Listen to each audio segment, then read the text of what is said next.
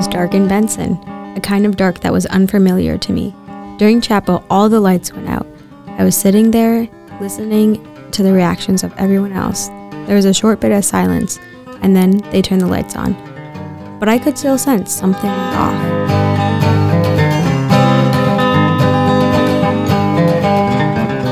I'm Amira Graff. I like photography, rom-coms, and a vacation by the ocean. Hi, I'm Cade Montgomery. I like the outdoors, football, and putting ranch on my steak. And I'm Mason Holland, and I like trying new foods, being with friends and families, and I really, really like Step Brothers. Welcome to the Modern Story Podcast, episode number 4. Today we're telling stories about how one moment can really change everything. My experience with the blackout was a little different from yours, Amira. I was actually at the basketball game when it all went down, which was super exciting. People started cheering, one group started singing, and someone even started playing music over a megaphone. What was like a super high-stress game before it changed into like a carefree experience for a lot of people. And I think this was a freeing experience from the stress of their day as well. People seemed more cheerful after, and I think it reflected on the players as the game seemed more loose and fun.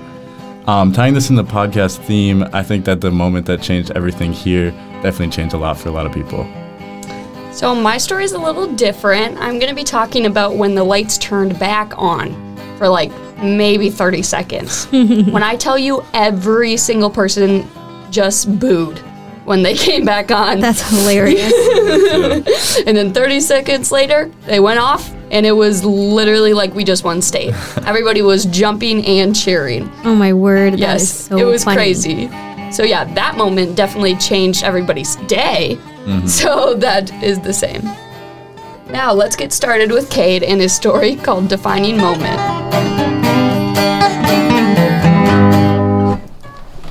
The buzzing vibration of my phone from an eager caller wakes me from my much-needed sleep. I reluctantly turn over the device and see a missed FaceTime call from Coach Richards, the Bethel University football recruiting coach. My groggy morning state immediately turns into extreme panic as I come to a grave realization. It's August 1st, the final day for commitment in college sports.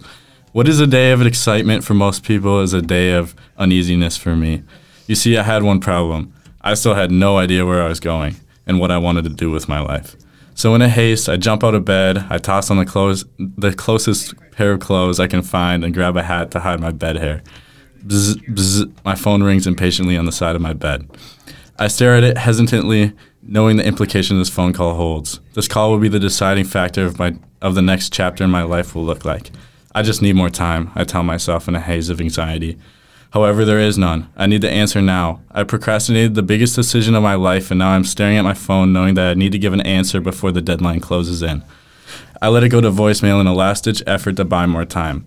I try to think, what will I say? What will I decide? I look over at the crumpled pros and cons list sitting on my desk. My brain is overwhelmed with the factors that are going into this decision. I know what other people want from me, but it is what I want for myself. I ponder, is Bethel even right for me? Am I good enough to play college football? A flood of worry begins to consume my thoughts. Bzz, bzz, my phone rings for a third time, snapping me out of my state of uncertainty. I take a deep breath. I try to clear my uneasy thoughts and press accept. Hey, Cade, do you have a decision for me? Coach Richards prompts. Yeah, I can barely choke out. Well, what is it? He asks enthusiastically. I look around my room, bombarded by emotion, searching for an answer frantically. Suddenly, I find one. My eyes scan over welcoming, handwritten letters from Bethel coaches pinned to my wall, to my high school football jersey hanging by my door, and to the framed picture of me and my best friends beaming after we go to state. Instantly, I'm a kid again, reminded of the reasons I fell in love with the game in the first place. What was once worry about the situation turns to peace. What was once self-doubt in my mind is transformed into confidence. And all the anxiety I previously felt crumbles into excitement. I clear my throat, and with a smile on my face, I take a leap of faith, not knowing that this hasty decision would be the best decision of my life. Cade, that was really powerful. I really liked that. Thank you. So I was curious, what were the other schools you were looking at? For football, it was mostly just other MIAC schools, a couple NAIAs, but I was also not completely decided on football yet. I was looking at the U for just med school.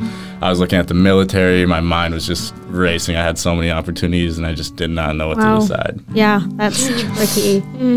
I loved that you talking you were talking about going back and thinking about like that childhood, like being a child and having that joy with the sport. My question for you is, do you have any like second thoughts after you committed to Bethel and such a rush? Like, did you have anything that was like, oh, I shouldn't have done this, or any regrets after committing? It was mostly just excitement after I committed, and I was just like mad at myself, like, why did I not do this sooner? Like, seriously, I missed out on so many opportunities, but it was fine. I got there eventually, so yeah. That's good. That's really good. Here's Macy and her story called Who Am I?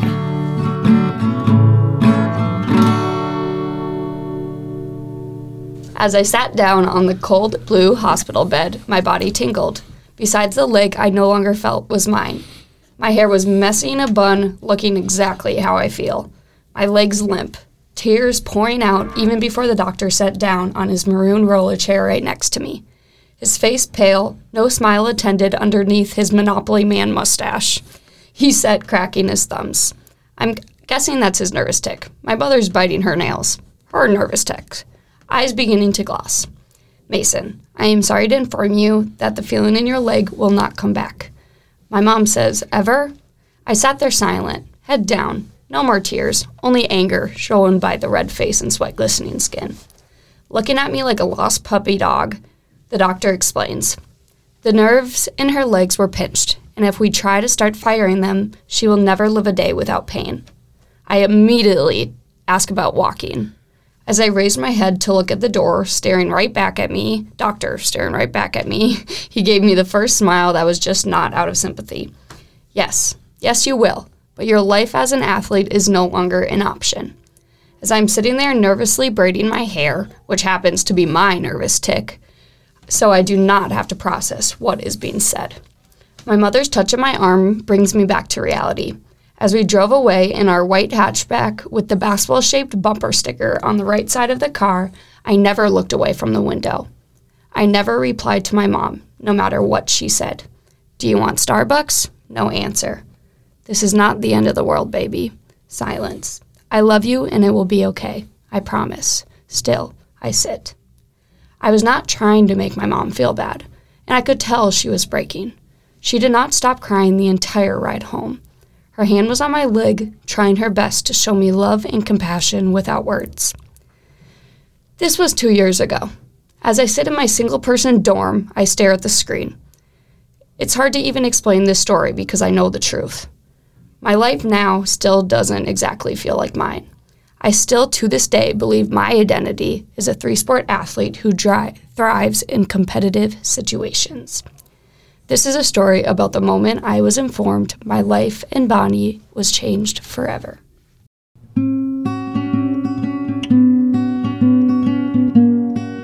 Wow, that's really powerful, Macy. Thanks for sharing. Of course.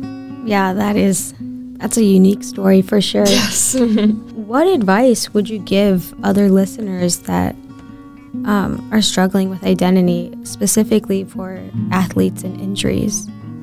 I would have to say that you can't play sports your entire life. You're gonna have to find identity outside of it. Mm-hmm. So say something like this, probably not extreme, happens to someone who is an athlete, and that's how they describe themselves. They have to think of it as more of a blessing. They have to realize that other people will have to deal with this too, just they have to deal with it later in life, which might be harder to adjust. Where now, I can really understand, like, I have new hobbies, I have new things of interest, I can focus more on my life outside of school. Yeah. So I think you would just have to take it as a blessing instead of a curse. That is such a good word. It's very true. I guess my question would just be, do you still feel any like residual physical effects from the injury, or is at this point it's just mental battle? So I got a shot in my spine, cutting off all leg feeling and everything in my left leg. Wow. But my foot, it's a delayed reaction. I can't feel I can feel the pressure, but I can't feel touch. Like if you touch my foot, I would have zero clue what's touching my foot, and I would feel it like 30 seconds later. Wow. Yeah. Well, here's Amira with her story called "You Don't Know Until You Know."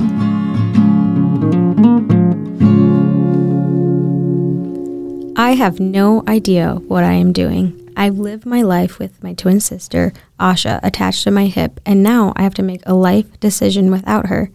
I sit with my aunt in her DIY finished dining room with a cup of coffee and a big piece of banana bread. We both have our computers open on the table while going through the motion of typing some and chatting some. She was helping me apply to be a resident director for next year. To be honest, I have no idea what that looks like for me. Once I had turned in my application, I waited and was unsure if I was going to get offered an interview. My palms are sweating each time I have to mention that I'm going for this role without Asha. I don't know if they wanted me. I didn't know where I was going to get placed or who I was going to be working with next year. Then the moment came. I had my interview. I sat there in an empty room with cozy pants on the bottom and business wear on top. I called my mom for some last-minute encouragement as I waited for my turn to be on Zoom. Amira, you have to be true to yourself and everything else will be okay, she said in her reassuring voice. I know whatever happens to me is meant to be, but I still get nervous that I have to do it all alone, I said as I wished for Asha to be in the room next to me. What if I forget all my talking points? Then I quickly ran and got my notebook that had all my thoughts for the interview. I set it up behind my computer to remember my key phrases. This was one of the positive things of having my interview be on Zoom and not in person. I took a selfie and sent it off to my mom, captioned, all dressed and ready to go with an explosion setting.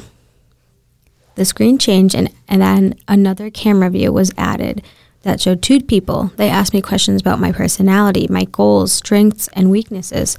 After that, I didn't know what to expect. I answered and was just waiting. Then the email finally came. I read it and saw my name next to two words, Nelson Hall. I didn't understand how this happened. Nelson wasn't in my top 3 choices. How did I end up here? What are you going to do? Do you want to accept the position? My mom asked me. I don't know, I said as I put my mom on speakerphone and paced around the room. Fast forward through accepting the position, going through RA training, and on the first day of Welcome Week. I have no idea what my residents will look like, what they are interested in, and how this year will go for them. The noise outside the hall is so loud with people shouting, "Welcome home, you are meant to be here, Nelson Hall, Nelson Hall." People are flooding into the lobby and in and out of rooms until the end of the day. I feel this rush of energy go through my chest. Now is a moment in time I will never forget. It's official. I'm an RA for 20 freshman girls. It's kind of like parenting in a way. I have no idea what I'm going to do, but I'm going to take it one day at a time. Amira, I have to ask you the question everybody is probably wondering. Yes or no? Would you recommend being an RA? Yeah, I would say if you have a gut feeling, something inside of you saying, this is what I want to do, like in my future at Bethel, just go for it. See what happens. It's so unexpected and every year is different. So, right. Yeah. Yeah, you talked a lot about the anticipation you had to become an RA. I just wanted to ask you, how do you think you grew from being one? Yeah, there's a lot. Being an RA is so stretching. There's a lot of shape, you are shaped so differently by the people you meet on your floor and get invested in. I would say I specifically grew with loyalty, the unexpected loyalty from my residents to me and the effort that I put into them. It's been really rewarding. But yeah, I would say it helps you grow a lot as a person and as a student, even at Bethel. So, other 3 options besides Nelson? Yeah, I had Getch as my first hall, and that was where I lived freshman year. And then Arden Village, which is where I was currently living when I applied. Right. Both of those places were familiar to me, and it's I want to go where I know. So. Right, exactly, yes. Yeah. Then my third option was anywhere on the hill. So in a way, it was like I was excluding Nelson. And that's where they put me. Funny how it turns out. Yes, but crazy. Again, you just do not know until you know. Exactly.